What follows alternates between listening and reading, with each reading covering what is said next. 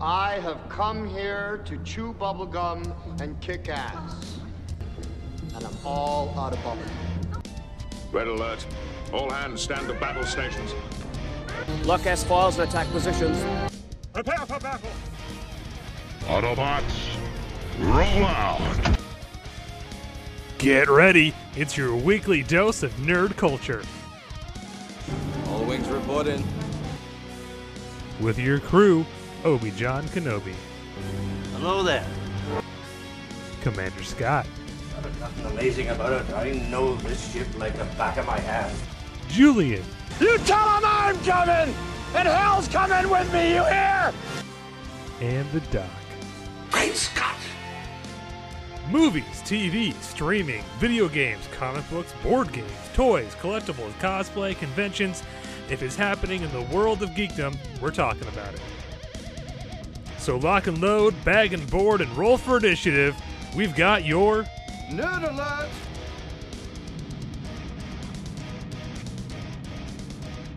Hello there, it's Obi-Wan Kenobi, your favorite host in all of podcastum, and welcome to a brand new Nerd Alert.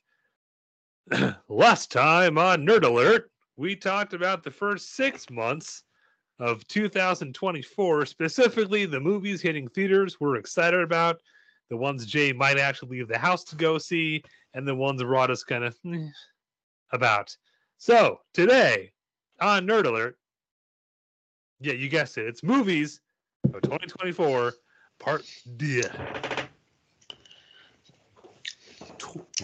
The rise of the return of the Dawn dawn of of the the beneath revenge. the revenge of of the wrath of Khan of the Planet of the Apes.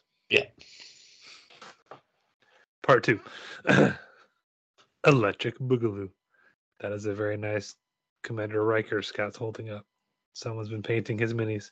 Anyway, so before we jump into all that fun, in case you missed last week, you should go back and check it out because it covered January through June. We are now picking up with July. But to help me go through July through December, let me introduce my co-host. First and foremost, ladies and gentlemen, the man who keeps the nerd in the Talk Nerdy to Me network. Welcome to the bridge, Commander Scott. Salvador Dali. Do we all know who Salvador Dali was? Buenos noches.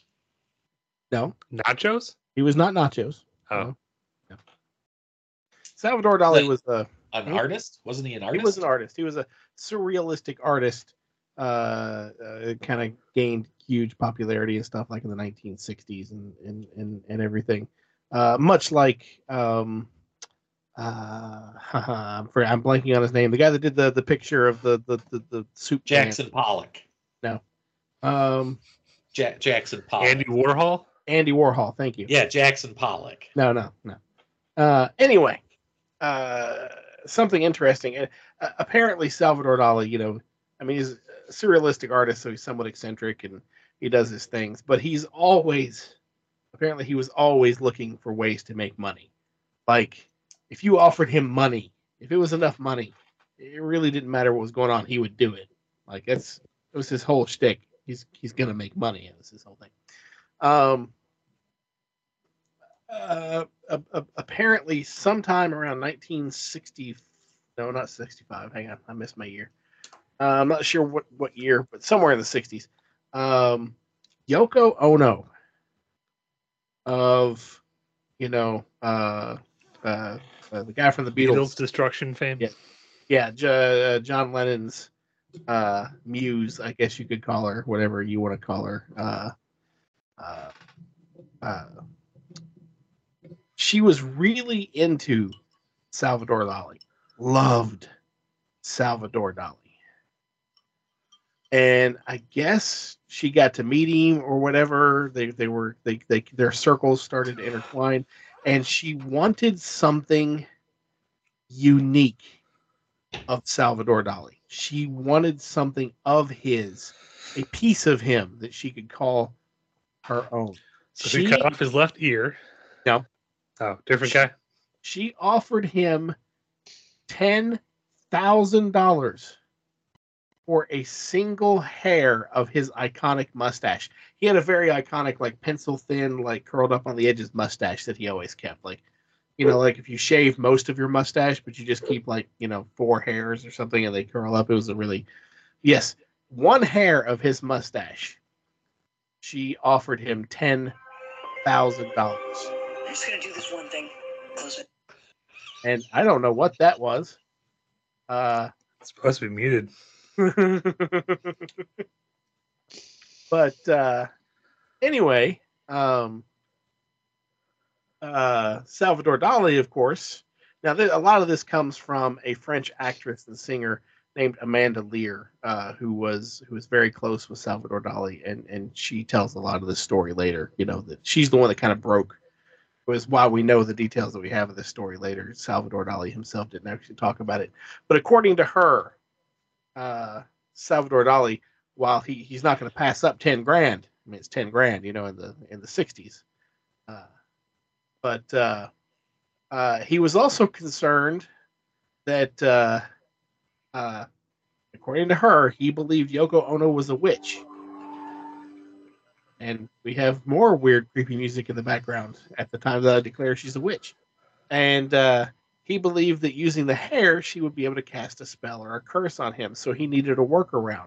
And according to Amanda Lear, he sent her out into a field or a garden to get a dried blade of grass to put into a pretty little box. And it was that dried blade of grass, a single blade of grass, that he sold Yoko Ono for $10,000.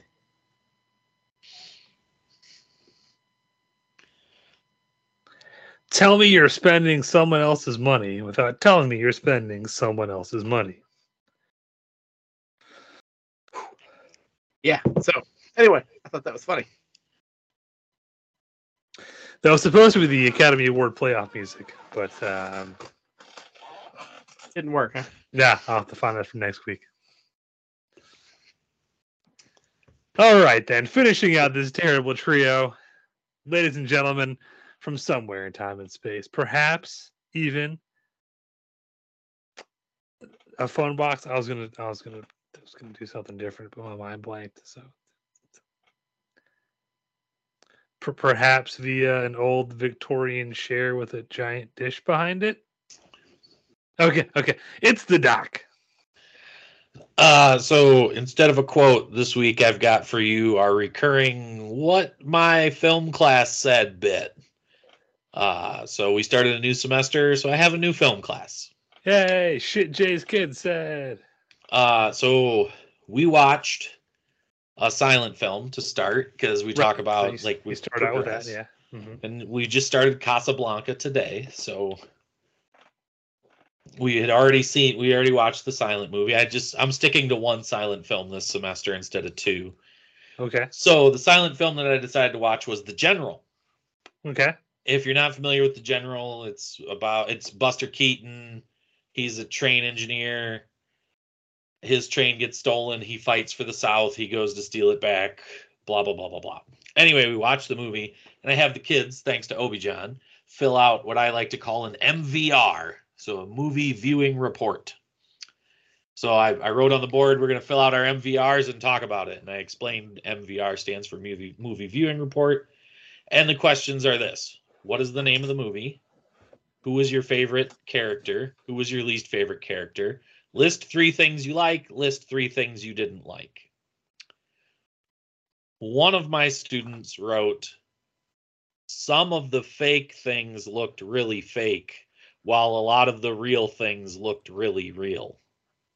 But some of the real things that were fake looked not super real. I don't know what that means. So I was like, so you're saying like the special effects that were obviously fake special effects looked really fake? Yeah. And I was like, oh, okay, there's not a whole lot of fake special effects, but I see what you're saying. They didn't have the technology to really fake, the fake things and make it look real. Did you cover the fact that was it this movie where Buster Keaton, where they create 2 opposing armies by using the same extras, just redressed and refilmed? Because you never, like, I don't think you see them at the same time. Like, it's No, I didn't. side and they cut and shoot them from the other side. But we did talk about them starting the bridge on fire to the train bridge on fire, and then dropping the train, and how that was like I think the most expensive single stunt in a silent film. And we talked about that, but I was like, they really had to do that. And then there's the scene where he throws the railroad tie at the other railroad tie to knock it out of the railroad, like the tracks. And one student goes, why couldn't they just do that a different way? Because they couldn't. Well, why couldn't they just attach a rope to it and like pull it with the rope away? Because they didn't have the technology to edit out the rope. Like, he either did it or he didn't. Like, we didn't have monofilament. Sorry. So anyway, it's been interesting so far. Most of this class, they're into it. There's a few that it's going to be a challenge to keep pulling them along. So, but yes, the fake things looked fake. The real things looked real, Right. but the real things that looked fake didn't really look that real. Right. Is Wizard of Oz on the viewing list? No. Okay. But we did talk about how when she walks out of the black and white into color, I explained that today, that they painted the set black and white and put her in a black and white dress, and then it was a double. Was it her sister, I think? And then they switched so that she walked out in color. So anyway, there you go. It was a really Crazy good shit my class says. It's a fun recurring topic. I'm glad it's back again. That being said, let's talk about movies no one has seen yet. Woo.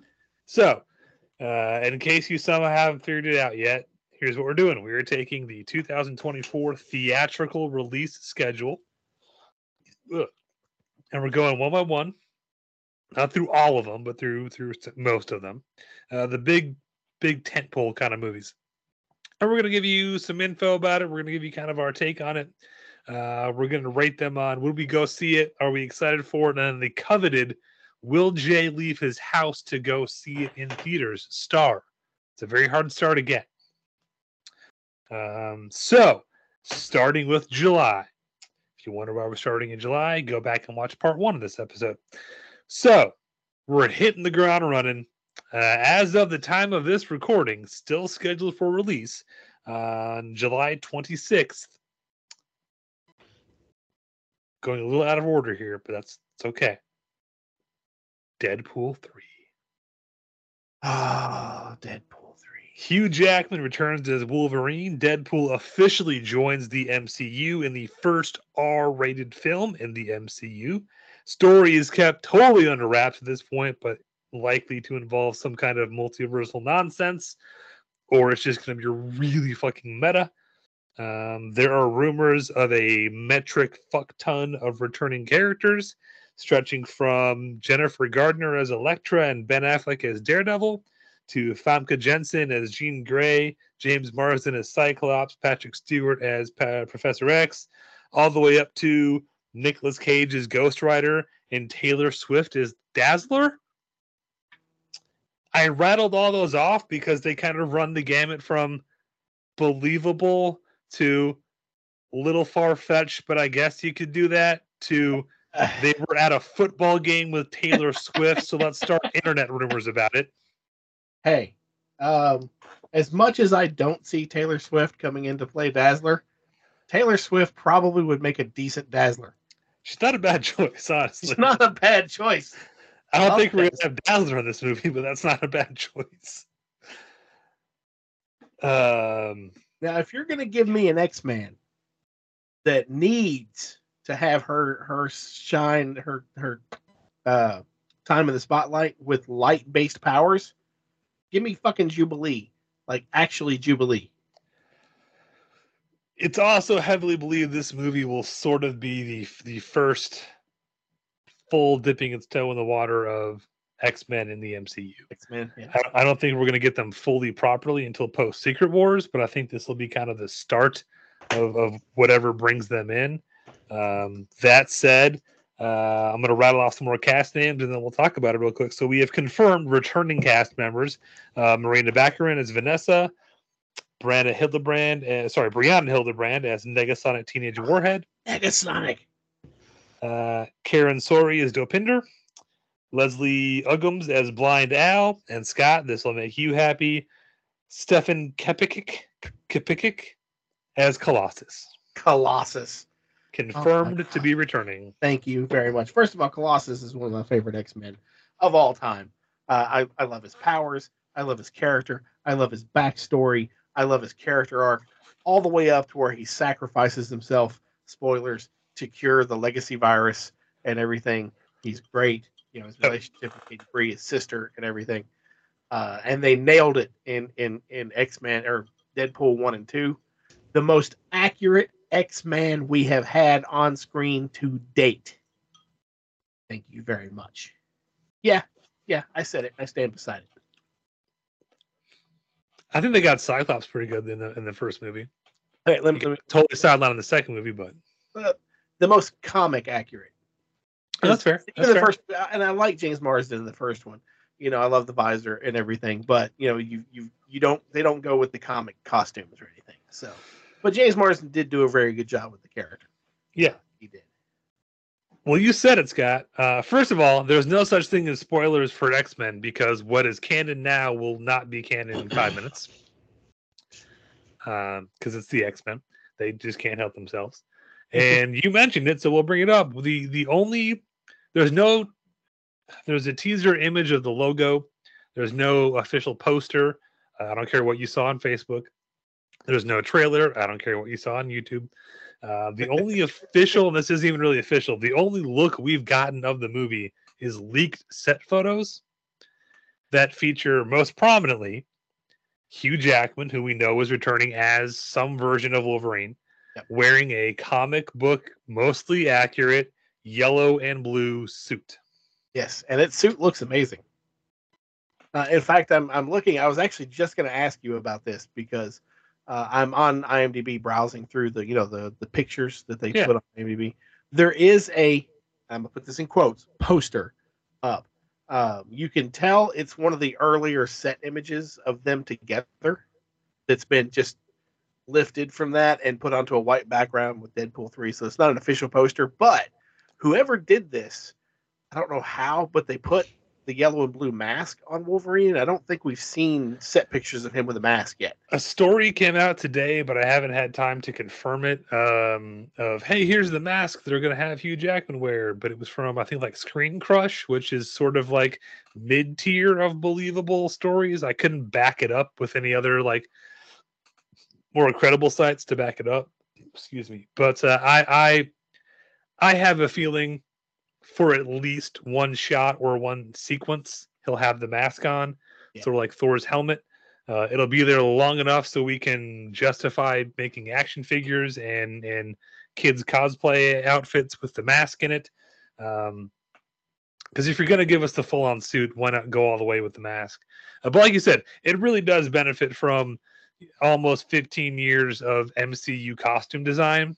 We've finally kind of figured out how to do these comic book accurate suits, but also not make them look like ridiculous spandex. Jay, you've been very quiet. Thoughts on Deadpool 3? No. Have you not seen Deadpool 1 and 2? No, I've seen Deadpool 1 and 2, but I just don't know. I didn't see Deadpool. Well, might have seen Deadpool in theaters. I don't think I saw Deadpool 2 in theaters. Maybe I did. So did you not love the Deadpool movies? I liked the first one. Don't tell me you like the second one. Second one I was okay with. I guess I'm not as hyped for Deadpool as other people are, and Ryan Reynolds does a great job as Wade Wilson and Deadpool. But what's really kind of grinding my gears is that we've now are getting a third Deadpool movie, but DC has yet to get its wheels turning on a Deathstroke movie. And I'm just sort of like, What does one have to do with the other? I don't Other than the fact they both, well, they don't even both have dead in their name. I'm more interested in a Deathstroke movie than I am a Deadpool movie. Well, let's just at put it that current, way, there are zero plans to make a Deathstroke movie. which is a shame. I'm just letting you know, just to go ahead and rip that Band-Aid off.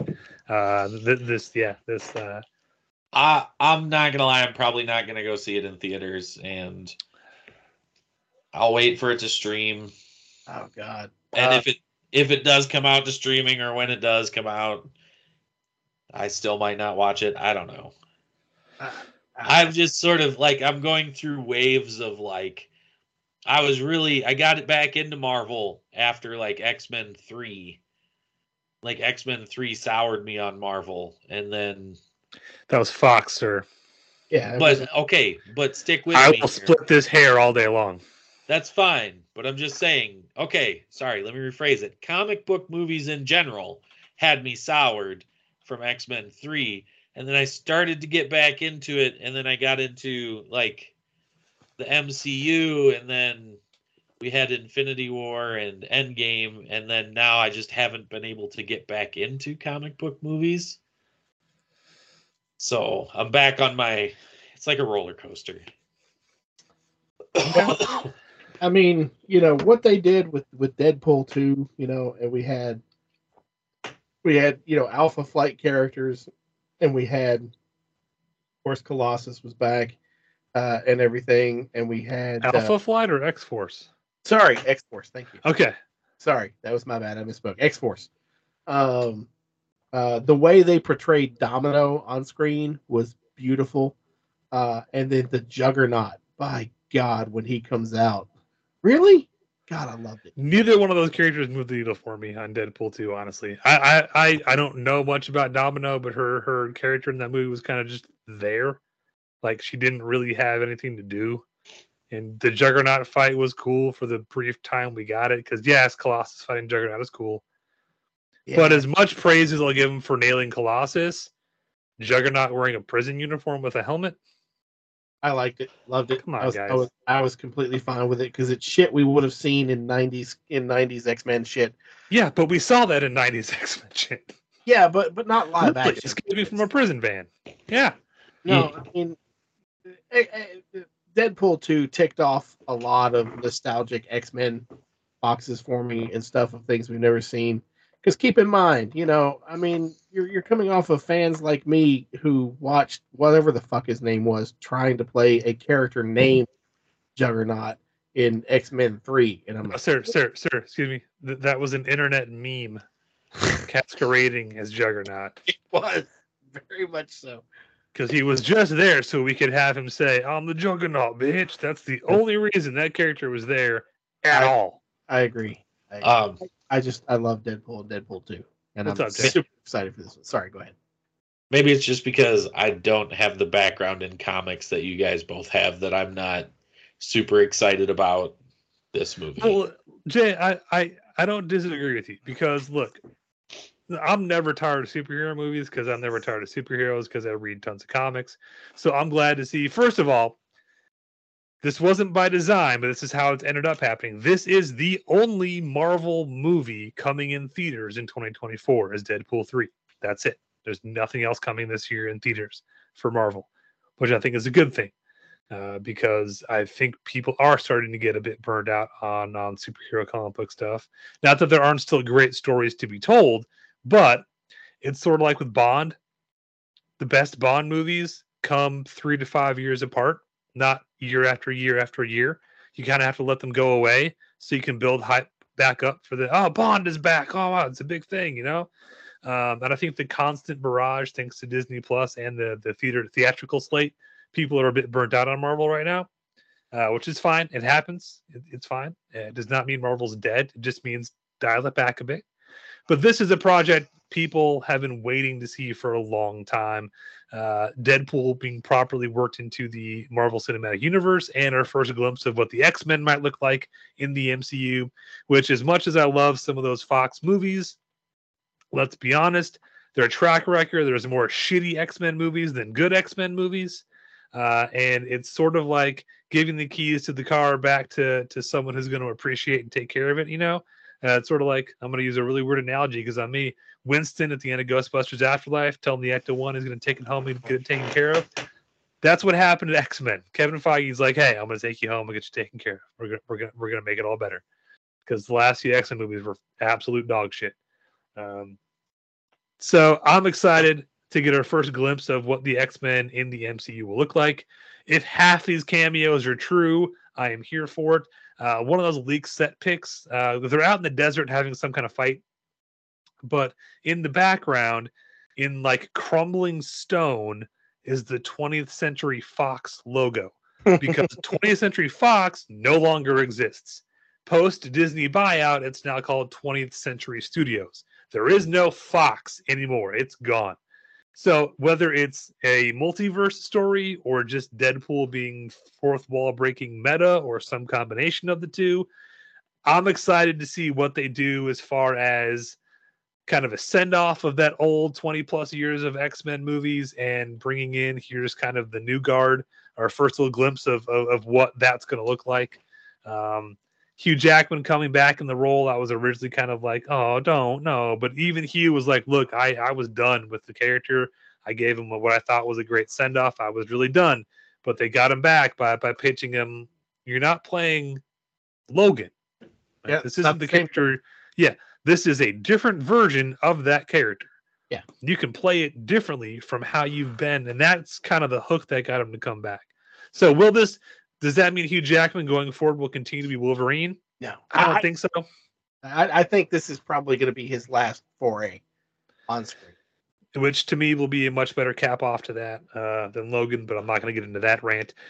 Just suffice to say, 2 out of the 3 of us are very excited for this movie, and we'll tell Jay all about it so he can eventually watch it when it comes to Hulu. Jay, I'm going to have to get you a couple of the trades of the original volume or the original series, the original run of Deadpool, like back before Deadpool got what he is now, back when he was edgy and no one really cared about Deadpool. It was just a parody of Deathstroke. Yes, because I think you would like those books. It's not that I don't like Deadpool. No, I know. It's just I'm not. I get it, but it doesn't blow my skirt up. Well, you know what? You should still read it. It'll blow your skirt up, then you'll be happy. And I want you to be happy. Didn't you hear Ian Grofeld might come back as Mr. Fantastic? Who? Oh, Jessica Alba might come back as the Invisible Woman. Can we move? Let's just move on to a new movie. Let's just. Hey, I like those movies. I was gonna pull some more '90s comic book shit out of my ass for you. Okay, all right. With those movies. Okay. Keep moving. Hate them. Thomas Jane as Punisher. That's just okay. All right, Jay. July 3rd. We're going back. Sorry, I started with the big one.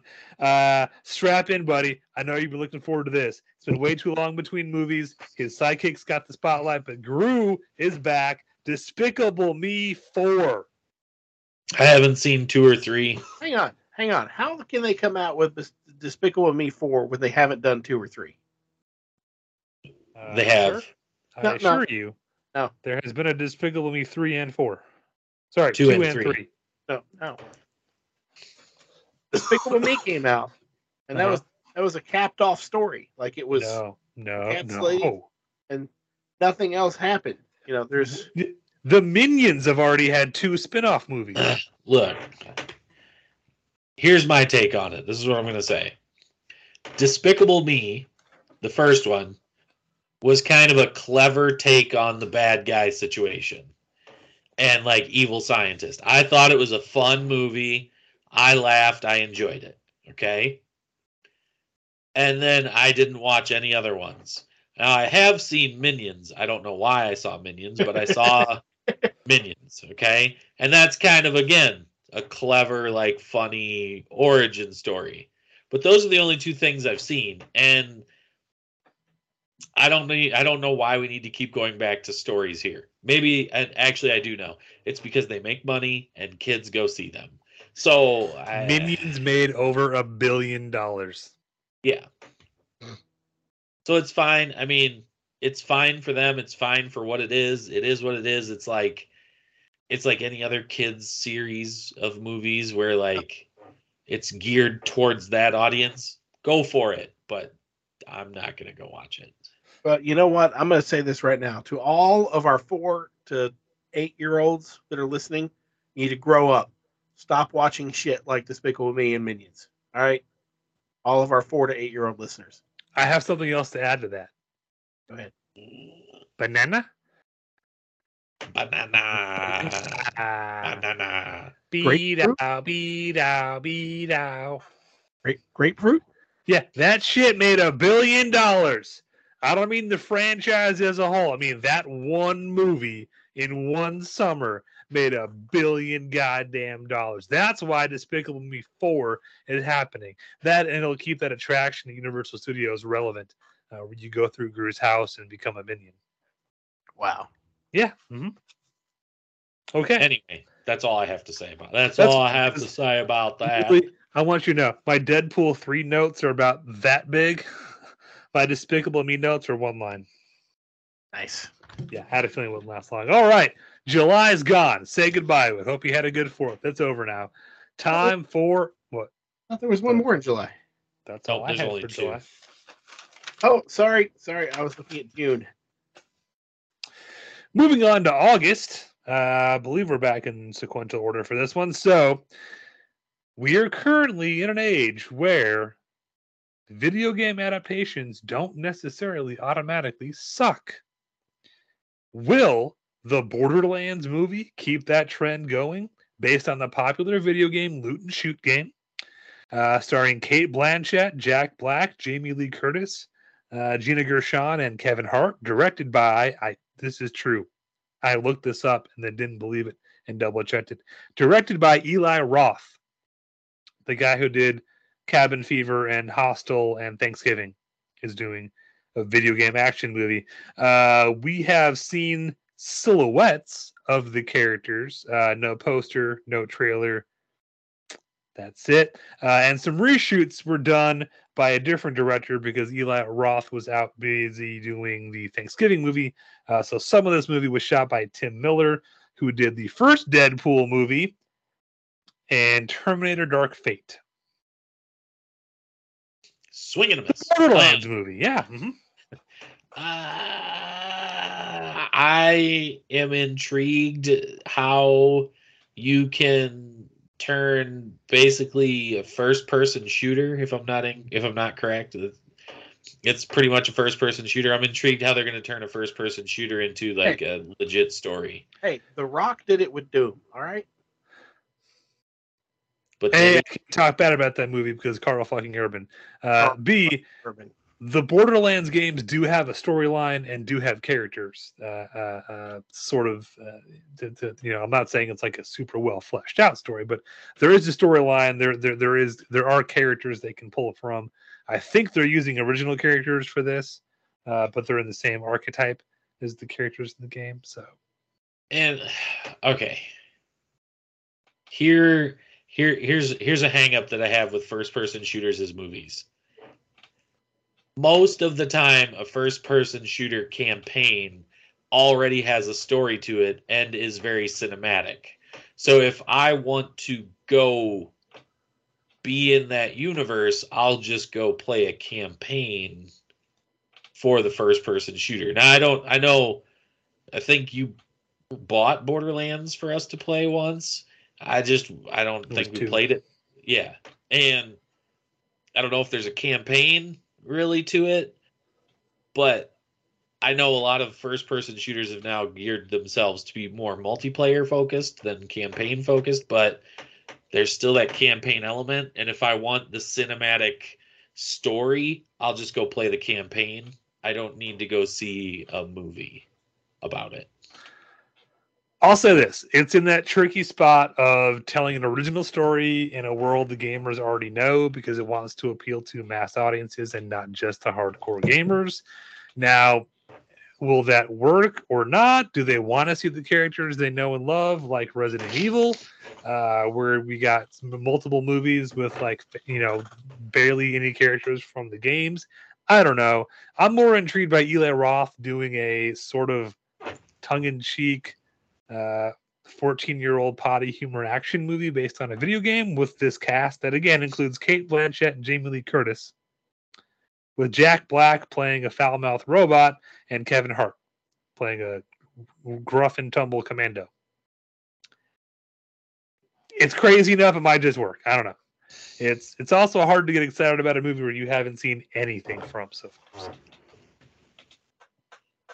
I'm with Jay. I am intrigued. I don't know that right now I would rush out to see it, but again, we haven't seen anything from it yet, so it's a little hard to get excited. Scott? Well, I've never played any of the Borderlands games. They weren't my cup of tea. So I don't know anything about the story or anything. Right now, the only thing that even piques my interest is Jack Black as a foul-mouthed robot. Claptrap, look it up. Yeah. Is this a movie I'll rush out to see on my own? No. Would I go to see it if somebody drug me to it? Possibly. Well, Translation, if Obi John says, hey, I bought you a ticket, we're going to see it on blah, blah, blah night. Potentially. That depends on if it's, pizza night or not.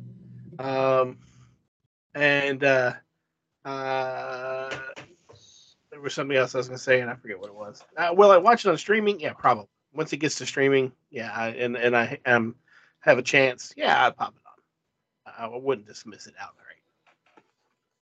All right, then. Yeah. We're going to move on, because this next one might take a minute. August 16th. Directed by Fede Alvarez, the man behind the way better than it had any right to be Evil Dead remake from 2013 and the Don't Breathe movies. Set in a standalone universe set between the first and second film. It was originally set for a Hulu release, but then got bumped to full theatrical. Thank you, Prey.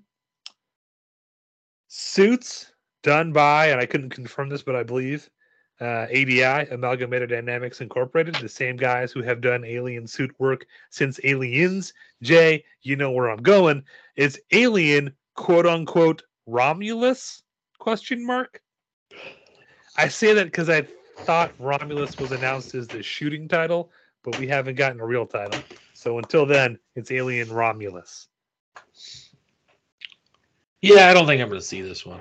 Oh, okay. That's fair. That's fair. I think I'm just going to skip this one. Look, ever since I came across Alien when I was like 11 years old in my parents' basement on USA at like 11 o'clock at night and kept switching back and forth between that and cartoons because it was too scary for me, I've had an infatuation with the Alien franchise, and I've seen everything that has Alien in the title associated with it. So, yes, I'm going to go see this in theaters. The theater can take my money for this one. It can be terrible, like Prometheus or Alien Covenant. Let me rephrase that. It can be terrible, like Alien Covenant. It could be off kilter, like Prometheus. But I'll still go see it in theaters. So there's our first Jay will go see it star of the second half of 2024. I am very, very, very, very, very glad this got bumped to a theatrical release because, and again, I fully credit Prey, the soft Predator reboot movie that came out, was a year ago, 2 years ago, that got direct released to Hulu. Now, at the time, there was a lot of speculation that movie got put straight to Hulu because they were trying to beat a lawsuit coming with the original screenwriters to keep the rights to it. I don't know if any of that's true or not. But that movie did very, very well for Hulu and for Disney and in 20th Century Studios and in whatever company you want to credit with it.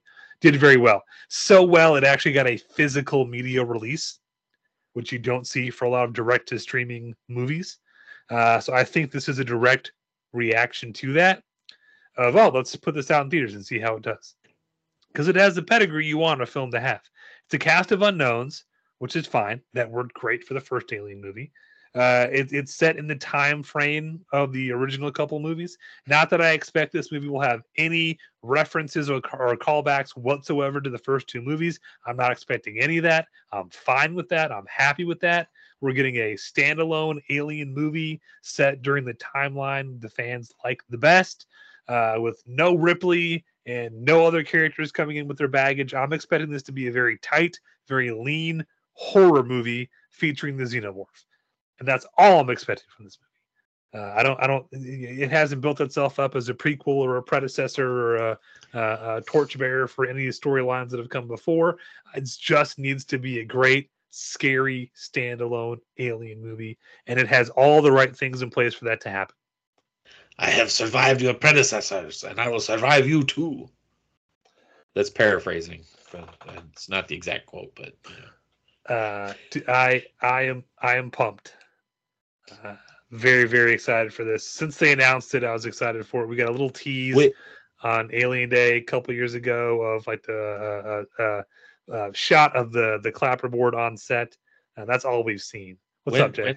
When does this come out? August 16th. That's pushing it. Okay. I was gonna say I maybe had a road trip in my future for this movie, but it depends a lot on my school schedule. Well, that should be in March, like the 22nd. That's not gonna work. Okay. Anyway, so Scott, Well, maybe that'll work. We'll talk later. So I hadn't said anything to now because I know how much you all. That's why I called you out. Enjoy Aliens, and I wanted to let you all get your Alien circle jerk out of the way first. First of all, I like Alien. It's a good movie. It's a solid movie. Everybody knows that. There's no debating that. Love Aliens. Okay? Great movie. Every Alien movie after that, yeah. I lump it in the same category I have for Jurassic Park. I don't give two shits about the xenomorphs. They do the same shit over and over again. It's, hey, we're being stalked by the xenomorphs until we figure out how to beat the xenomorphs. Yeah, fuck the xenomorphs. I don't care. I love Prometheus and whatever the fuck that other one was. Alien Covenant? Yeah. I love those because they're fun sci-fi movies. They're in the same universe. I don't give two shits. They don't directly tie back in. And I'm pissed because we're not getting to see a conclusion to that story. I want to see more of the engineers. Hang on. I want to see more of that. That's what I want to see. I don't care about the xenomorphs anymore. I don't care. I've heard xenomorph. I don't care. It's just fucking dinosaurs to me. It's just dinosaurs in space. That's all it is. It's just dinosaurs in space. I want to see the other one. Now, that being said, looking at this, the fact that it's all unknowns, you know, we're not tying in. It's set between the second and third movie. I am intrigued. I would not go to see this by myself, but if, you know, if Opie John wanted me to go see it with him or something, I'd probably go because I am curious. Fede Alvarez does good work. It's gotten praise from a lot of different areas of people who've seen, you know, the behind this, you know, people who've seen it already in the business. Like it's getting some good scuttlebutt, I guess. Scuttlebutt, good word. Yeah. Anyway, that's where I'm at with this movie. Am I excited about it? No. Will I rush out to see it? No. Will I go to see it if you wanted me to? Yes. Will I keep an open mind and still judge it for its own merits? Maybe. He says that like he doesn't think I'm going to drag him to an opening night. Well, you know how I feel about opening night. They're late. They're late at night. So as long as I keep you out past 7, it's okay. It's the going home part. We've established that. But anyway, you can thank Ridley Scott for not getting a completion to your engineer storyline. I liked those movies. They were fun. The problem, without getting into the weeds on, you know, debating the cinematic merits of its, you know, putting together the editing and the storytelling, and I just enjoyed them. I liked the characters. I liked the engineers. I liked exploring the other aspects of the world. Yeah. Those are all cool elements. I don't hate any of those elements. I just Anyway, hate the movie. yeah, like I said, this ticks all the right boxes for me. I meant to confirm and I forgot to, but there was a report from the lead actress who said the guys who did the suits have done all the Alien movies, is what she said. I'm paraphrasing. I meant to go back and double check that, but I believe what she meant is Alec Guinness and Tom Woodruff Jr., if I'm remembering the names off the top of my head correctly. They studied under Stan Winston. They worked on Aliens. And then from 3 through Covenant, they did suit work. Actually, they might not have done Covenant. I think Covenant was full CGI, which is part of why I dislike Covenant. But the fact that they brought guys in suits back at all is a good sign. It's a cast of unknowns, so we're not building around any stars. And Fede Alvarez is a great horror director.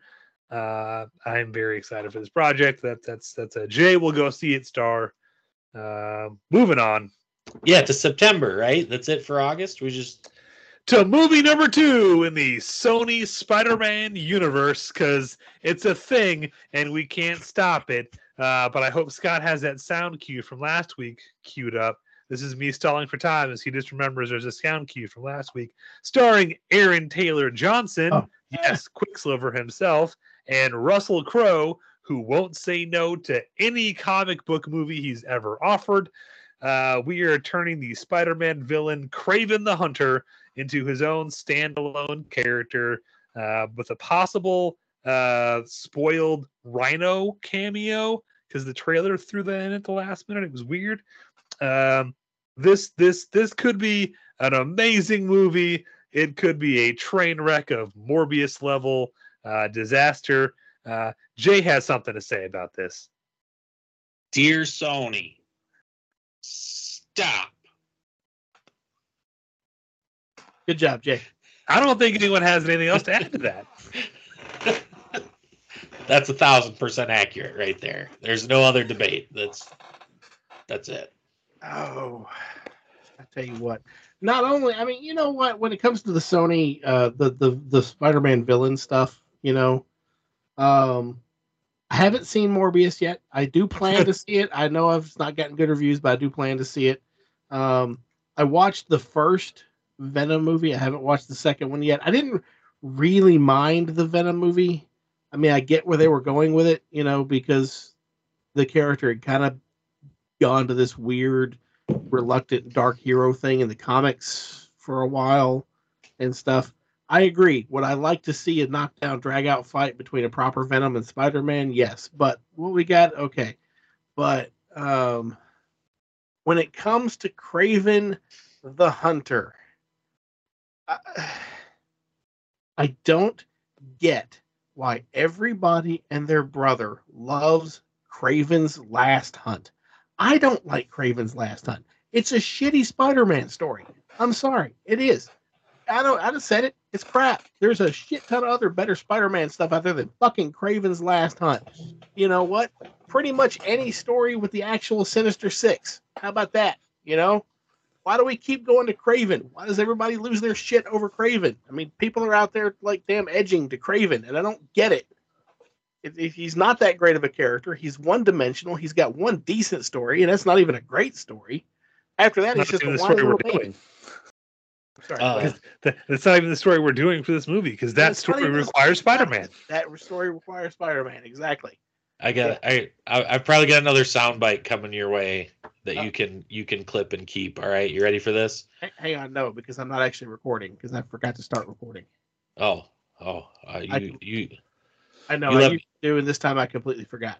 You let me know, Scott. Are you gonna? No, I'm good to go. Go, Jay. Roll, Jay. Eventually, you will have Spider-Man in your Spider-Man villain universe. Hello. Is this thing on? I really hate that, man.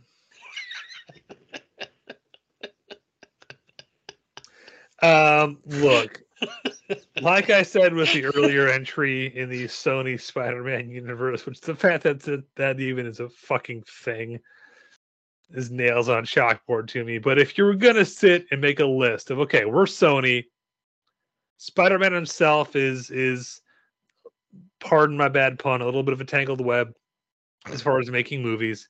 We did the animated stuff because that was a clear avenue we could go to. That's working, cool. What else can we do with these rights? Okay, well, we don't want to jump to another Spider-Man. Are there any other characters that we own through the Spider-Man license we could capitalize to make movies with?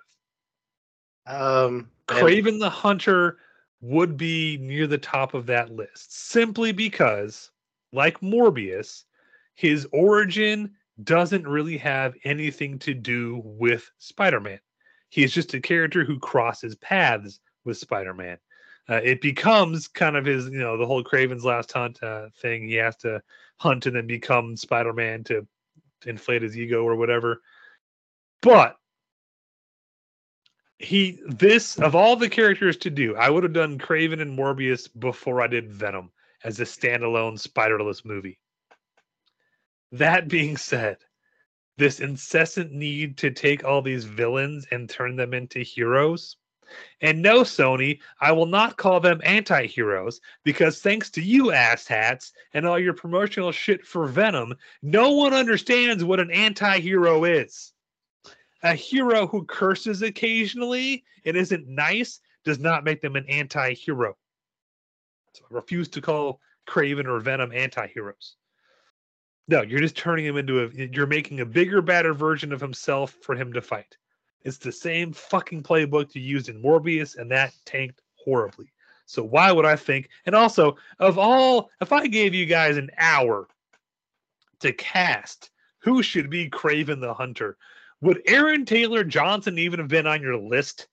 Nope. I don't even know who Aaron Taylor Johnson is. Do you remember Quicksilver from the second Avengers movie? He played Kick-Ass in Kick-Ass. Okay. Yeah, that guy. Yeah, the guy who should still be Quicksilver. Did a great job. However, if I was going to cast Kraven, right? Now, one of the names that comes to mind, because he's hot right now and he's done a lot of shit and he's done stuff in the same venue, would be, what's his name? The sheriff from Stranger Things. David Harbour? David Harbour? I think he'd make a good Kraven. But that wouldn't be the top of my list. You know who'd be the top of my list? Carl Urban. Not Carl Urban. Oh. And this is going to be, not that he couldn't do it, but, and this might be a hot take, because I can't remember his name right now. That guy who was in that one with that girl with the hair, you remember? Because I'm bad with names. Just a second, give me just 1 second, and I'll have it here. Ooh, Navy SEALs. Nick Offerman. I love Nick Offerman. I think he could do it. But no. I think he could do it. You get him in the right costume with the right lighting, and I think he could pull it off. He's not be all end all Ron Swanson. He does that shtick very well, but he has a wider range than has ever been exploited. No, he's amazing. Go watch his episode of Last of Us. It's fantastic. Yeah, I'm not saying he's a fantastic actor, but no. Oh yeah, I think he'd make a good. Jay hit the nail on the head when he said Carl Urban. So yeah, Carl Urban. I mean, I like Carl Urban, but not for this. Sorry. Okay. So God creates man. Man creates Marvel. Marvel creates Spider-Man. Sony destroys Spider-Man. Creates Spider-Man villain universe. Workshop that a little bit. Marvel takes over the world. Wait. No. Hang on. Now, here's the thing. So this is something that kills me. Sony has the rights unequivocally to Spider-Man, right? Now they allow Marvel Studios to use with Tom Holland with it's allowed. They do their thing. There is nothing that says that Sony can't have Tom Holland be a Spider-Man in one of their movies, right? I don't know entirely about Tom Holland making appearances, but there's nothing to stop them from putting someone playing Spider-Man in their movie. Fair enough. Barring any weird contract things with Marvel Studios that we may not know about. If you were wanting to do your own Spider-Verse, right? And you have all these great characters, and you have two other Spider-Man somewhat at your disposal. You can create a third. Why wouldn't you bring back everything that you have into a nice trilogy, meant from the ground up, to do the Ben Reilly clone saga? Everyone hates it in the comics, but you could adapt it to the movies to make money. People would see that shit, and you know it. Especially if they don't know going into the first movie that that's what they're doing. Like you keep that at a wrap. There is definitely a way you could do that and make it. That's also where there are rumors of Andrew Garfield showing up in Venom 3 as Spider-Man. Yeah.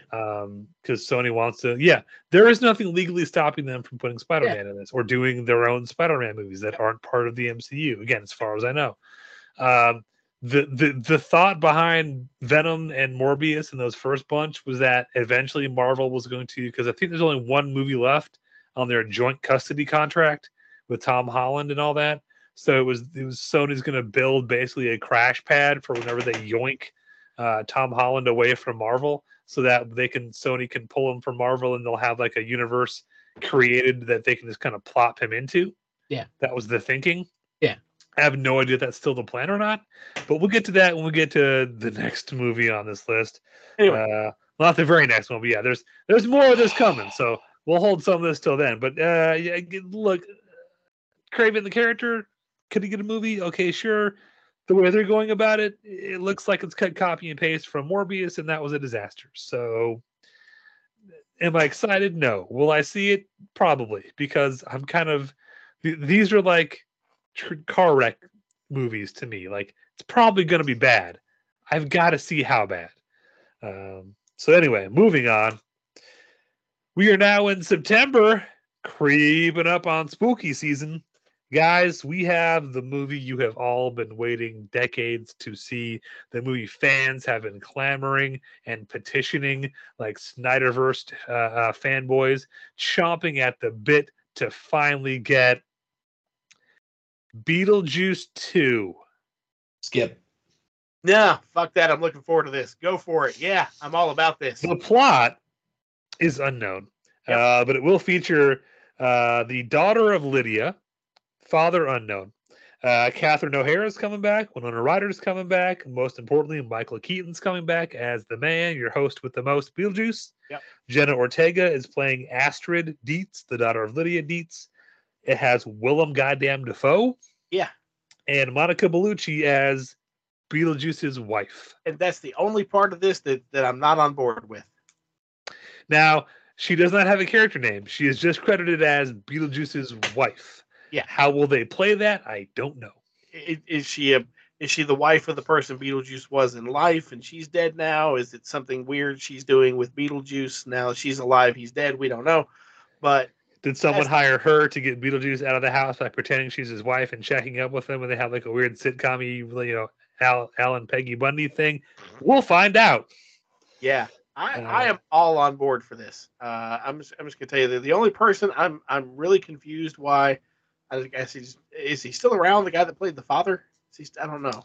I believe he has some legal issues. Legal issues? And we'll put it at that. Okay.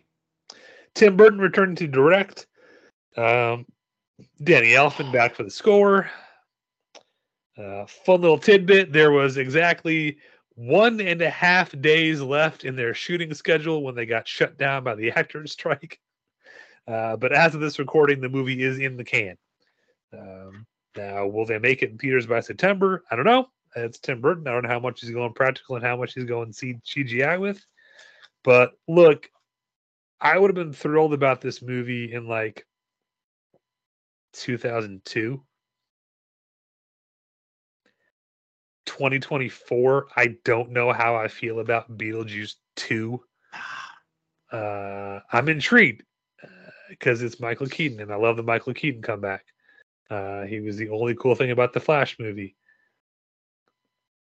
I find it very, and maybe it's because we have not, there are no official posters. Again, there's a shit ton of Photoshop ones on IMDb and stuff. None of those are official. There's no posters. There's no trailer. There's no footage released. We have seen nothing other than some story leaks and whatnot and character names on IMDb. So that makes it automatically kind of hard to get excited for a movie. But this is a movie that, like, no, hearing the pedigree does not get me excited for this movie. I'm done with 30-year later sequels because more of them turned out bad than turned out good. This is a movie that could be amazing, and I will be happy if I'm back here in a year eating crow and be like, man, that was so good. I'll be happy to be wrong about this. But right now, I'm not very excited, and it's really going to have to win me over. I can't help but be excited. I'm sorry. I'm all on board with this. Don't apologize. The fact that, so first of all, the fact that it seems, what little information we have, seems to be focusing on the Lydia angle, the Lydia relationship, the Deets, or not the Deets, the Bates. Deets. The Deets? Deets. Wait. No. Bates is Psycho. Okay. Lydia Deets. Yeah. No, not Lydia Deets. No. The Alec Baldwin, Gina Davis characters. They're not in it. No. Yeah, the fact that they're not in it. Oh, okay. Right? We're not rehashing that. They did their thing. They're on their own. Lydia was there at the end. There was a clear relationship between Lydia and the spirit world at the end, and we had the fact that we're it seems that we're focusing on that and everything. I'm all on board with this. I'm excited for this. It's good. Let's do it. I'll just say this. I would maybe watch this on streaming from an elevated frame of mind. That mean you have to have alcohol in your system? Elevated. Something. Okay. Again, I'm not against it. It's just I'm not, like, it's not an automatic win for me. Yeah. Tim Burton's done too many bad movies recently. There have been too many bad 30, 40 year later sequels that my excitement is kind of hampered by that. I'm with you, John. But it could win me over. I'm not saying I'm counting it out completely and then I'm writing it off. But it's got a little bit of an uphill battle for me. I'd be more excited about this than Kraven the Hunter. Yeah. I'm with you on that. Most I'm with you on that. This proves you as wrong as the sequel to Blade Runner did. I'm fine with that. I was happy to be proven wrong by that movie. I'm just a little curious why we didn't go with the original Beetlejuice sequel script, Beetlejuice Goes Hawaiian. Saw nothing wrong with that concept. That's a joke. Okay, moving right along. September 13th, Transformers 1. Hold on now. The title's a little weird. Transformers, not the number, not a numeral, but the word 1, O-N-E. The first animated Transformers movie since the original 86 Transformers movie. Could be wrong on that year. Oh. This is the animated origin of the Autobots and Decepticons set on Cybertron. We have John Hamm as Sentinel Prime, Keegan-Michael Key as Bumblebee, so he gets to talk finally. Chris motherfucking Hemsworth as Optimus Prime. Lawrence Fishburne as Alpha Trion. I don't know. I don't know that character. You don't know Alpha Trion? Yep. Brian Tyree Henry as Megatron, and Scarlett Johansson as Alita. Where the fuck Alita is? War Angel. Battle Angel. That's what I said. Yeah. It's a strong nope from me, dog. Look, the best Transformers moments we've gotten is the beginning of Bumblebee, where we saw the Transformers on Cybertron in their G1 forms, the thing we all wanted to see. So if this is going to get us more closer in line to that, and I don't know what kind of animation style they're going with for this movie, but the fact that the cast list consists solely of, hear me out, Transformers and not random human sidekicks, I am excited. There's a classic saying: "Fool me once, shame on me. Fool me twice, shame on you." No, wait, the other way around. When did they fool you before with an animated Transformers movie? It's not about animated Transformers. It's about just the Transformers series. Okay, I watched Transformers. I was impressed with the transforming, as we all were. But then once that shtick was done in Transformers 2, we're like, what the fuck is this shit? And then Transformers 3, I'm like, this is more of the same. And then I quit watching Transformers until somebody's like, oh no, give Bumblebee a try. It's really not that terrible. It was. Yeah, it's It horrible. was that terrible. I hated it. I hated every second of it. You're What are we both trying to insane. do? Oh my God, she's a diver. She's got to dive. She's going to dive off of the crane. To do what? What was she going to do? Lift Bumblebee from the fucking water? What the hell is this shit? Why even have that plot thread in the goddamn movie to begin with? It's nothing but horse shit. No Transformers movie has been good since the first one. It's all fucking horse shit. I'll It's stop all- you there, sir. No, it's No all horse shit. Transformers movie has been good. Okay, there you go. No Transformers movie has been good. So anytime you throw the word Transformers at me, unless it's the 1980s animated one, which I actually have never seen, it's gonna be shit. Hey, time. As much as I'm loving your rant, because that is a beautiful rant, sir. It's a good rant. That's good. You can't end it on I've never seen Transformers 1986. I'm sorry, I've just never seen it. You fucking need to see it right now. Okay, I'll watch it sometime. I'll watch it. I will. I promise. I'll watch. I'll find it and I'll watch it. But the rest of it is shit. It's not just shit. It's shit piled on shit. You see that little white speck on top of the chicken shit? It's still chicken shit. But that's why I'm excited for this movie. It's a clean break from all that shit. Is it though? Yes, we're starting before, even if it's supposed to be sort of in the same continuity, it's set way before any of that happens. So we're not going to see any of those characters. We're not going to see any of that stupid Sector 8 dangling testicles, whatever crap that, we're not going to see any of that. Am I excited for this cast list? Yes. Am I upset we won't see Peter Cullen as Optimus Prime? A little bit. But this is supposed to be a younger Prime before he's Prime. So am I hurt we cast somebody else? No. I am. That's fine. So, hang on. So, first of all, yes, the original Transformers 2007. I didn't mind it. I dog enjoyed shit. Yes. It's not dog shit. It's dog okay. Shit. It's okay. Everything after that, I've not cared for. I didn't even like Bumblebee. That opening sequence in Bumblebee, that was kind of cool because you got to see G1 characters being G1 characters. But then guess what? It's like, hey, here you go, fans. Here's what you wanted. Now, fuck you. We're just going to go rehash every damn Bumblebee joke that we told in the rest of the damn series. That's all we're going to do over and over at infinitum because people just want to see Bumblebee pissing on shit for some odd reason. I don't get it. Anyway, that not being here nor there. This movie, John Hamm, love. Alpha Trion, having Alpha Trion back is awesome because I fucking know who he is. And I know the story of how Optimus Prime becomes Optimus Prime. And I know who he was before. His name was Ryan Pax. You know why? Because I'm actually a Transformers fan. Second of all, his name was Ryan? Yeah, Ryan Pax. Seems like a random name for a Transformer. Either Ryan or Ryan Pax. But anyway, second of all, no Peter Cullen? Fuck it. I'm out. Y'all have a good day. Screw that damn movie. Look, I love Peter Cullen as much as the next guy. And I would even go so far as to say Peter Cullen is like the default voice of Optimus, and that's fine. But Peter Cullen has got to be pushing 80 by now. Don't care. So someone else has to take over. And I'm not saying that they should take over and Peter Cullen should never do the voice again. But given this is a younger version of the character, I'm fine with it. Yeah, and if Chris Hemsworth was voicing Ryan Pax, and then when he gets the Matrix and he becomes Optimus, we switch to Peter Cullen. Cool. Scott, that could happen. We don't know, but they're not gonna list the character name Ryan Pax because no one knows who the fuck that is. And also, and this is another thing with me. This whole thing. This is another turnoff. Besides my fanboy ranting, this is another thing that legitimately upsets me with this movie is the whole. And I don't know because we don't know a lot, obviously, but the blurb that I'm reading here says this film is set to focus on the relationship between Optimus Prime and Megatron.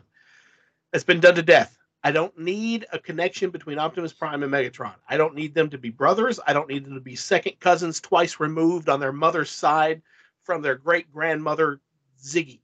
Okay? I don't need that shit. Sisters, uncles, cousins, college roommate. Former roommate. Yeah, I don't need that shit. They just need to be, they're just opposite generals warring. That's all they need to be. They don't need to have this this intimate damn freaking connection. They don't need it. It's not there. It doesn't need to be there. Get rid of it. You know, all I want to say, John, this has nothing to do with Transformers, but your shock at the fact that Optimus's name was Ryan is Just surprising. seems very mundane. Oh, yes, but a guy in the year 10,000 named Paul, that's acceptable? Yeah, because he's royalty and they pass down names. And his mom's name is Jessica. Sorry. I misspoke. Orion Pax. See that? Okay. Yeah. It's a little more in line with the goofy Transformer sci-fi name. It's like Ooh, Megatron's the real name of Megatron is Steve. Ryan is such an out-of-pocket name for a Transformer, but Paul for the year 10,000 is okay. Yeah. I don't know what we're talking about for Paul. He's talking about Dune because Paul he didn't Atreides. understand it, so he doesn't like it. Okay. No, it's not that I didn't like it. I'm just Daniel saying Idaho, that's a weird name for Duncan? a guy. Yeah. Duncan, Yeah. Idaho, not Daniel. Duncan. David, Iowa. Yeah. And That's you don't speak illy. I'll speak however I want, sir. It's Of my ill, show. Ill. Just don't speak ill. Just ill words. Of the dead, sir. Okay. Anyway, I'm excited if for no other There, I said reason it. than this is a Transformers movie where the entire cast list is just Transformers characters. There's not a single human sidekick in this entire cast, and that is something way too refreshing and new for the Transformers saga. So I'm game. Anyway, And it has Bumblebee, so my wife will go watch it. moving on. Bonus. Moving on, October, here we go. If we haven't had ranting yet, I think I might come in on this one. The sequel to the most profitable movie of 2019, the first Elseworlds title to come from Warner Brothers in DC, Joker, Folie à Deux. No one can see Scott's reaction right now, so let me describe it too. Like this is one of those automated things. Scott Cox takes his glasses off his face, rests his eyes into his hand longingly, Is this rubs a his sequel? temples as if trying to work a headache out of disbelief and shock. Is this a sequel to the Yep. Joker movie? Yep. Yes. I never even saw the first Joker movie. This is a sequel to the Joaquin Phoenix Joker movie that also brings back Zazie Beetz as Sophie for some fucking reason. And get ready, Jay. Get ready. Strap in. Playing Harley Quinn, Lady Gaga. Because it's a musical. Ooh. Skip. Hey, Jay. Yeah. Do you know how Batman or why Batman becomes Batman? His parents died, right? Hey, you just figured out the plot of Joker. So, yeah, look. I don't have when anything Joker, to say. yeah, so. when Joker came out, it is a wonderful ripoff of Taxi Driver. Mm-hmm. I will say this: Joaquin Phoenix does turn in a very good performance. I will not take that away from the movie. Nope. Did it need to be made? Nope. Nope. Was it good? No, it was not a good movie. It was a very bad movie. His performance was great, but the movie itself was just a ripoff of Taxi Driver with a shitty ass ending that nobody needed, and then every jackass who thinks Joker is some kind of idol fucking worshipped at the altar of this movie to the point that it made $1.08 billion goddamn dollars. He's not wrong. He's not wrong. I mean, even when I watched Joker, yes, it's a ripoff of Taxi Driver, but I kind of thought I was giving it a little bit of the benefit of the doubt. And I'm like, okay, we're doing a Joker movie, a Batman universe movie, but we're focusing on the titular character. We're going to try and tell some sort of a poignant story, even though it's a ripoff of Taxi Driver. We're going to try and tell some sort of story about mental illness. We're going to try and focus on that. We're going to focus on his blah, blah, blah, blah, blah. Okay, I get what they're trying to do. And then at the end of it, we have to go with the fucking Waynes being killed. Not only just do they come out of the theater and just go down the alley and then that's it at the end. No, we follow them down. We go through the whole gun, pearl necklace. We go through the whole spiel again of the Waynes dying, thus turning that movie into the longest Batman origin story ever told. It's annoying. It's shit. Don't watch it. We don't.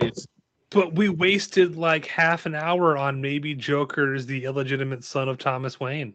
I don't care. He wasn't, and it went nowhere. But we sure wasted film on it. Look, I said when Joker came out, I don't like this movie, but plenty of people do. It's making lots of money. Cool. I like to see comic book characters and stories get the limelight. It's good for the industry, you know. It shows we can do these characters and do them not just in schlocky comic book stuff. Cool, fine. But I said at the time, as soon as they started asking Todd Phillips about a sequel, and his go-to answer is no, why would I make a sequel to this? No, this is a standalone, complete story. This is the story we wanted to tell. I will never make a sequel. And then they announced a sequel. I was like, oh, so how much fucking money do they have to back up to your door so you would make a shitty-ass sequel to your one good movie? And good is a bit of a stretch, Todd Phillips. I lost all respect for anybody involved in the making of this movie. The only reason this movie exists is money. And yes, I know all movies are there to make money, but Jesus Christ, this is such a blatant cash grab. No, fuck this movie and everyone involved with it. I don't boycott movies because I'm just one person, but no, I'm not seeing this, and no, I'm not excited about it. And no, it will not have anything to do with any other Batman movie or DC movie except the first Joker, because it's an Elseworlds title. So everyone out there who's trying to somehow, Arthur Fleck will be the new Joker. No, he won't. No, he won't. And anyone else who ever tries to make an origin story for the Joker, you're a fucking idiot, and I hate you. If you give Joker an origin, you ruin the Joker. I will step down from my pot now. I'm sorry. Got a little heated there. I fucking hate this movie exists. I agree. I am jiggy with it. Okay. So that's a thumbs down from all of us. It's wit. Oh, I am jiggy with it. Close. Nailed it. You gotta get that flow with it. I am jiggy with it. It actually works. I'm fine with it. Yeah. Okay. Following Joker, follow you, dude. We have October 18th, Smile 2. I haven't gotten around to seeing Smile 1 yet. There's a Smile 1? There has to be. Smile 2 okay. Pretty much says that there has to be. Okay. Right along. All right, then. Yeah, I don't know anything about this. It's fair. It's fair. Apparently, the plot is quote unquote under wraps. There's a lot of movies on this list that have that listed. Yeah. Pretty sure if you saw Smile 1, you're gonna know what the fuck the plot of Smile 2 is. Moving on. October 25th. I am kind of excited to see this movie. I'm a little hesitant, but I'm excited to see this movie exists. Terrifier 3. If you haven't been around the horror game, Art the Clown from Terrifier and Terrifier 2 has kind of become a new sort of horror icon. He's a crazy slasher clown dude. But the reason I want to bring this up is Terrifier and All Hallows Eve, a short film collection that started the character. They're all completely independently produced and distributed, at least up to this point. And I love the fact that in 2024, we can still be in an age when people can take a chance on making an old school slasher movie, and based purely on fan reception, we can build a franchise around that. And this movie is changing things up by setting it during Christmas. So Art the Clown will be decked out as Art the Santa Clown while he runs around killing people. This is a franchise that hypes up practical effects and gore and nudity and over-the-top kills and all the things you loved about 80s slasher movies. The fact that it's, again, independently produced and funded, I love that we can still support movies like that this day. Terrifier 1, legit good movie. Got some really great tense scenes, some crazy over-the-top gore. I'm told Terrifier 2 swings more gore, less tense. I haven't seen it yet, though. But I just want to take a moment and let any of you horror fans know, if you want to support any horror movie this upcoming season, other than the new Alien movie, you should put your money behind Terrifier 3 and support local. And by local, I mean independent. That's all I have to say about that. Okay. I've not seen any of the Terrifier movies, and I'm really upset with myself because I'm now looking at them on IMDb.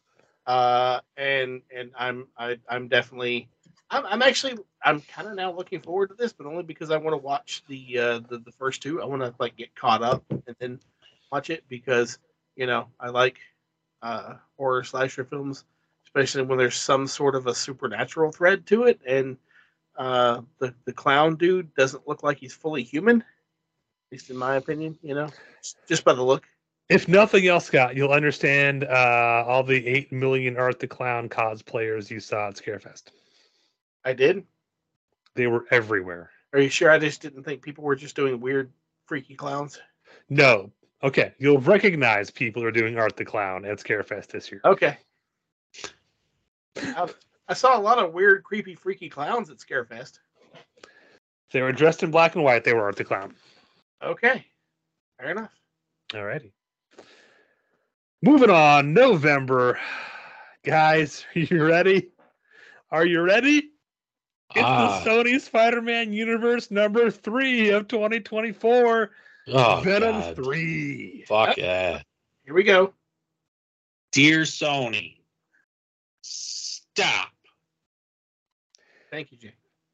That's all I had to say, because no poster, no teaser, no plot development, not much of a cast list. I don't think this is coming out in November. No plot development is goddamn right. Hey, remember all the fun things? I never even saw Venom 2. Have you guys seen Venom 2? I did, only because it was directed by Andy Serkis, and I wanted to support Andy Serkis. So is it just more of the same from Venom? Like the same sort of jokes of like, oh, he's half Venom, half Eddie, and then they bring in Carnage and Woody Harrelson as Carnage. Casting for Carnage, though. No, he's not. No, they should have gone with Walton Goggins. Oh, Walt Goggins. Yeah. A great Carnage. Yeah. Because he's way too old to play Cletus Cassidy in this movie. Nothing against Woody Harrelson, but no. I agree with you there. All right. I have nothing else to say about Venom 3. I hate Venom 1. I hated Venom 2. I'm sorry, Andy Serkis. You should have gotten better for your first directorial debut or second, whatever. I don't know. Moving on. Okay. Jay, are you sitting down? I know you are. This is one of those ones when I texted it out. I think it was Jay who legit was like, "This is a for real movie." Gladiator 2. You guys know the meme. Sorry, John. I hate to interrupt, but this is perfect. You guys know the meme of like the cat that has like sitting on like a bench or like a chair. I don't know if it's a real cat, but it's making that face with its arms out. Like, what the fuck is this? That's how I felt when I saw Gladiator 2. I'm like, did we not finish the story of Gladiator? First of all, expect a future episode of this show where I just go through all the different script and story variations of what could have been Gladiator 2, because this movie has been in development since 2001. What we're ending up with is the story of Lucius, the secret son of Maximus, following the death of Maximus. Ridley Scott's back to direct. Connie Nielsen will return as Lucilla, Lucius's mother. Derek Jacobi, I can talk, will be back as Gracchus, the senator. And Paul Mescal, who I've never fucking heard of before, will be playing Lucius. Joining him is Denzel Washington in an undisclosed role, Pedro Pascal in an undisclosed role. Is Lucius the boy? Yeah. From the first one? Yeah. Apparently, by the way, I Maximus sent you guys the son the whole time. I sent you the text of the cat, so you guys know, you can get a visual of what I was talking about with the cat. What's up, Scott? I refuse to accept any sequel to a what the hell's his name? The Gladiator dude. Maximus? No, Russell Crowe? Russell Crowe. I refuse to accept the sequel to any Russell Crowe movie until I get Master and Commander 2. I just refuse to accept the sequel. Look, at one point, this movie would have featured a resurrected Maximus a la Jesus Christ, who then became an immortal who fought in wars throughout the centuries.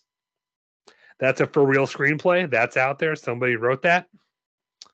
So that should tell you how batshit crazy some of these ideas for Gladiator 2 became. Pass. Yep. Okay, this next one is only on the list because I know Scott loves this genre. I'm slightly curious because of the lore it's dealing with. But November 27th, we are getting the first part of the Broadway musical adaptation, Wicked, Part 1. This is a film adaptation of the stage musical telling the origin of the Wicked Witch of the West, directed by John M. Chu, known for Step Up 2, G.I. Joe 2, and the Justin Bieber documentary, featuring Ariana Grande as Gilda, Cynthia Evivo, sorry, I can't read my own handwriting, as Elphaba, a.k.a. the Wicked Witch, Michelle Yeoh as Madame Marble, and this one kind of intrigued me, as the Wizard, Jeff Goldblum. You know, I've never seen Wicked because obviously I never got a chance to see it on Broadway. I love musicals. I love the music of Wicked. Like, you know, the Broadway recordings and everything. I like musicals. I'm sorry. And I don't know if there was a traveling production of Wicked or not, but I don't think it ever came around here where I could see it.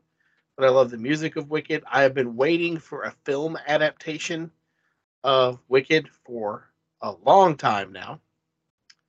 That being said, some of this casting has got me a little weird.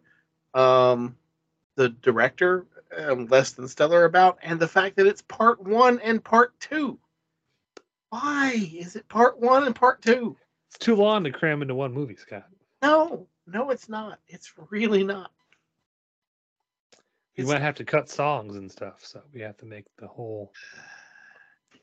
Yeah. Mm-hmm. Anyway, now will I rush out to theaters to see either of these movies? Probably not. I'll probably see these when they're streaming.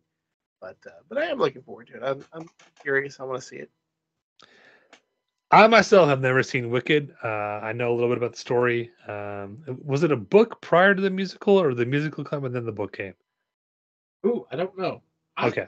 I thought the musical came before the book, but I could be wrong about that. Okay. I don't know. Either way, The Wizard of Oz is a cool setting to play with. Oz the Great and Powerful kind of cribbed some stuff from Wicked.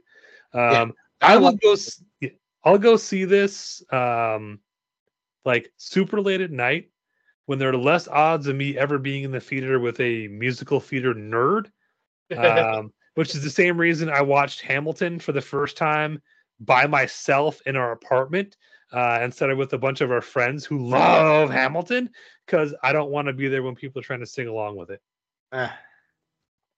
Because I'm curious to see it. But this is one of those, the fans kind of steer me off of the property.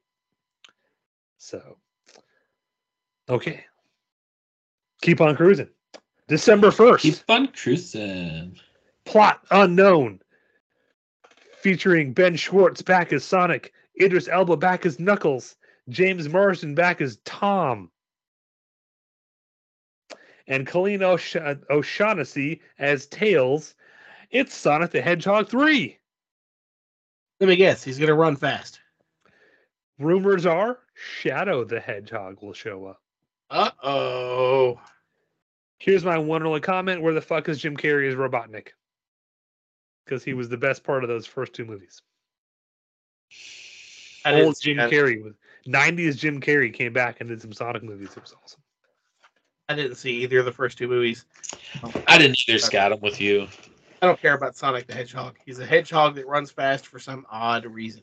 Picks up gold rings, fights robots. Mm-hmm. Like the most I know about the Sonic movie is that they made his eyes not look like the eyes from the game, and so they went back and fixed it because the internet. That's most of the way accurate. I don't know. Like, that's literally the only thing I know. And then they made a sequel, and then now they're making a third one. So My give a shit meter is at 0. Okay. All right. No, Sorry. it's fair. I got nothing to say about this one. Moving on. Let's see how this one does for your excitometer, Jay. This is definitely top 3 movies I am most excited about in 2024 because I've been waiting for this for a while. From director Robert Eggers, who did The Witch, The Lighthouse, and The Northman, we have a remake of the original Dracula ripoff, Nosferatu. This is starring Emma Corwin, Aaron Taylor Johnson. Yes, that's right, Craven himself.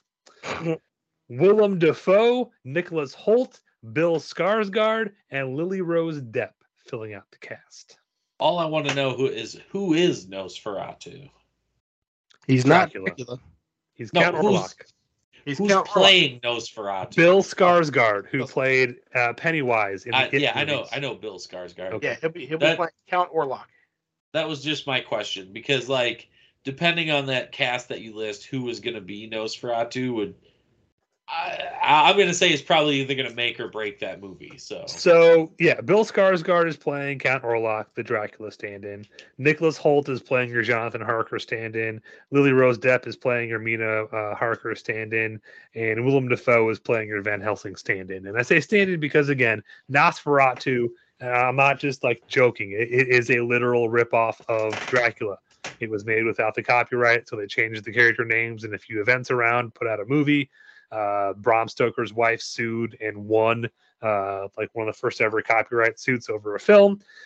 So that being said, it's gotten a remake. The original came out in 1922. There was a remake in 79. This one, the director alone has me in for this. Robert Eggers is fantastic. He has a great, awesome visual style. He does horror very well. He uses all natural lighting, and he's worked with most of the major players in this cast before. I'm in. I can't wait. I agree. About time they made a proper sequel to Last Voyage of the Demeter. No, I'm just kidding. I'm sorry. I am looking forward to this movie, though. I want to see this movie. I like Nosferatu, like the first one, like the original 1931, 22. It was way back there, but I couldn't remember when. I actually had a copy of that movie on VHS for a while. I don't know whatever happened to it, but yeah, silent movie. It was fun. And I'm looking forward to this. I'm looking forward to seeing Bill Skarsgård all Count Orlocked up. Yes. And I'm really hoping that, because he's going to do something to recreate that iconic scene of the shadow on the wall. No, Count Orlok raising up. But I really hope that he puts a little bit of a film stutter, because you got that pronounced film stutter in the original shot where he's. We'll see. No, this thing's been in development for a while. In fact, it's been in development so long, some of the initial cast members had to drop out. Originally, Anna Taylor-Joy was supposed to be the Mina Harker character, and she had to drop out because she committed to doing Furiosa. I think. Anyway, yeah. So some cast members got lost, but it's still a solid cast. I can't wait. If you want to hear me and Scott talk more about Nosferatu, go check out our Dracula on Film episode. This is one of the 4 films we highlighted from the entire history of Dracula movies. So I'm pumped to get a remake from one of my favorite up-and-coming directors. So moving on. December 13th. Not much is known about this, and this is one of those movies I had to look up because I saw it listed and thought, what, that can't be right. Karate Kid, the movie, featuring the return of Ralph Macchio as Daniel LaRusso and Jackie Chan as Mr. Han from the 2010 reboot. And that's all we know about this movie. It's being touted as a return to the original Karate Kid franchise, to which the entire internet said, Cobra Kai? Yeah. I agree. If you want to go back, if you like the first one and you want a continuation, just go watch Cobra Kai. It's great. So unknown if this in any way, shape, or form ties into Cobra Kai, or if anyone from that will cross over to this, or what the hell Jackie Chan is doing, but there's a new Karate Kid movie coming. Okay. I'm kind of Karate Kidded out. I tapped out of Cobra Kai for like season 3 or 4, and I haven't. I'll pick it back up when it's all done. I tapped out at Karate Kid Part 2. Fair. Cobra Kai is actually really good. Cobra Kai is not, especially the first 2 seasons. You start getting into the 3rd season, and you can tell they're reaching, like they're just coming back because it's popular now. Like they're done telling the story they wanted to tell. But overall, it's yeah. I got nothing. I saw the remake with Jackie Chan and Will Smith's kid.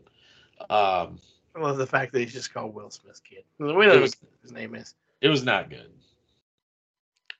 I like Jackie Chan. He gave it a good try. But fair enough. Will Smith Jr. just drugged that movie down. All right, then. Here we go. I had to sneak this one on the list because I wanted to make sure we talked about this because I made the list and then it popped in my head. I was like, oh, wait, what about? Oh, but that must have gotten bumped. And I looked it up and no, it did not get bumped. December 13th, the movie I will be watching before I see whatever that Karate Kid thing is. Scott. Yes. Lord of the Rings, War of the Rohirrim.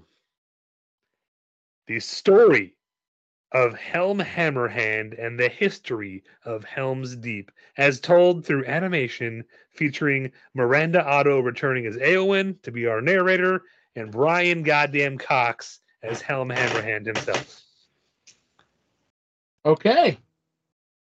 Featuring an animation style taking inspiration from the works of Alan Lee, John Howe, and Richard Taylor of Weta Workshop.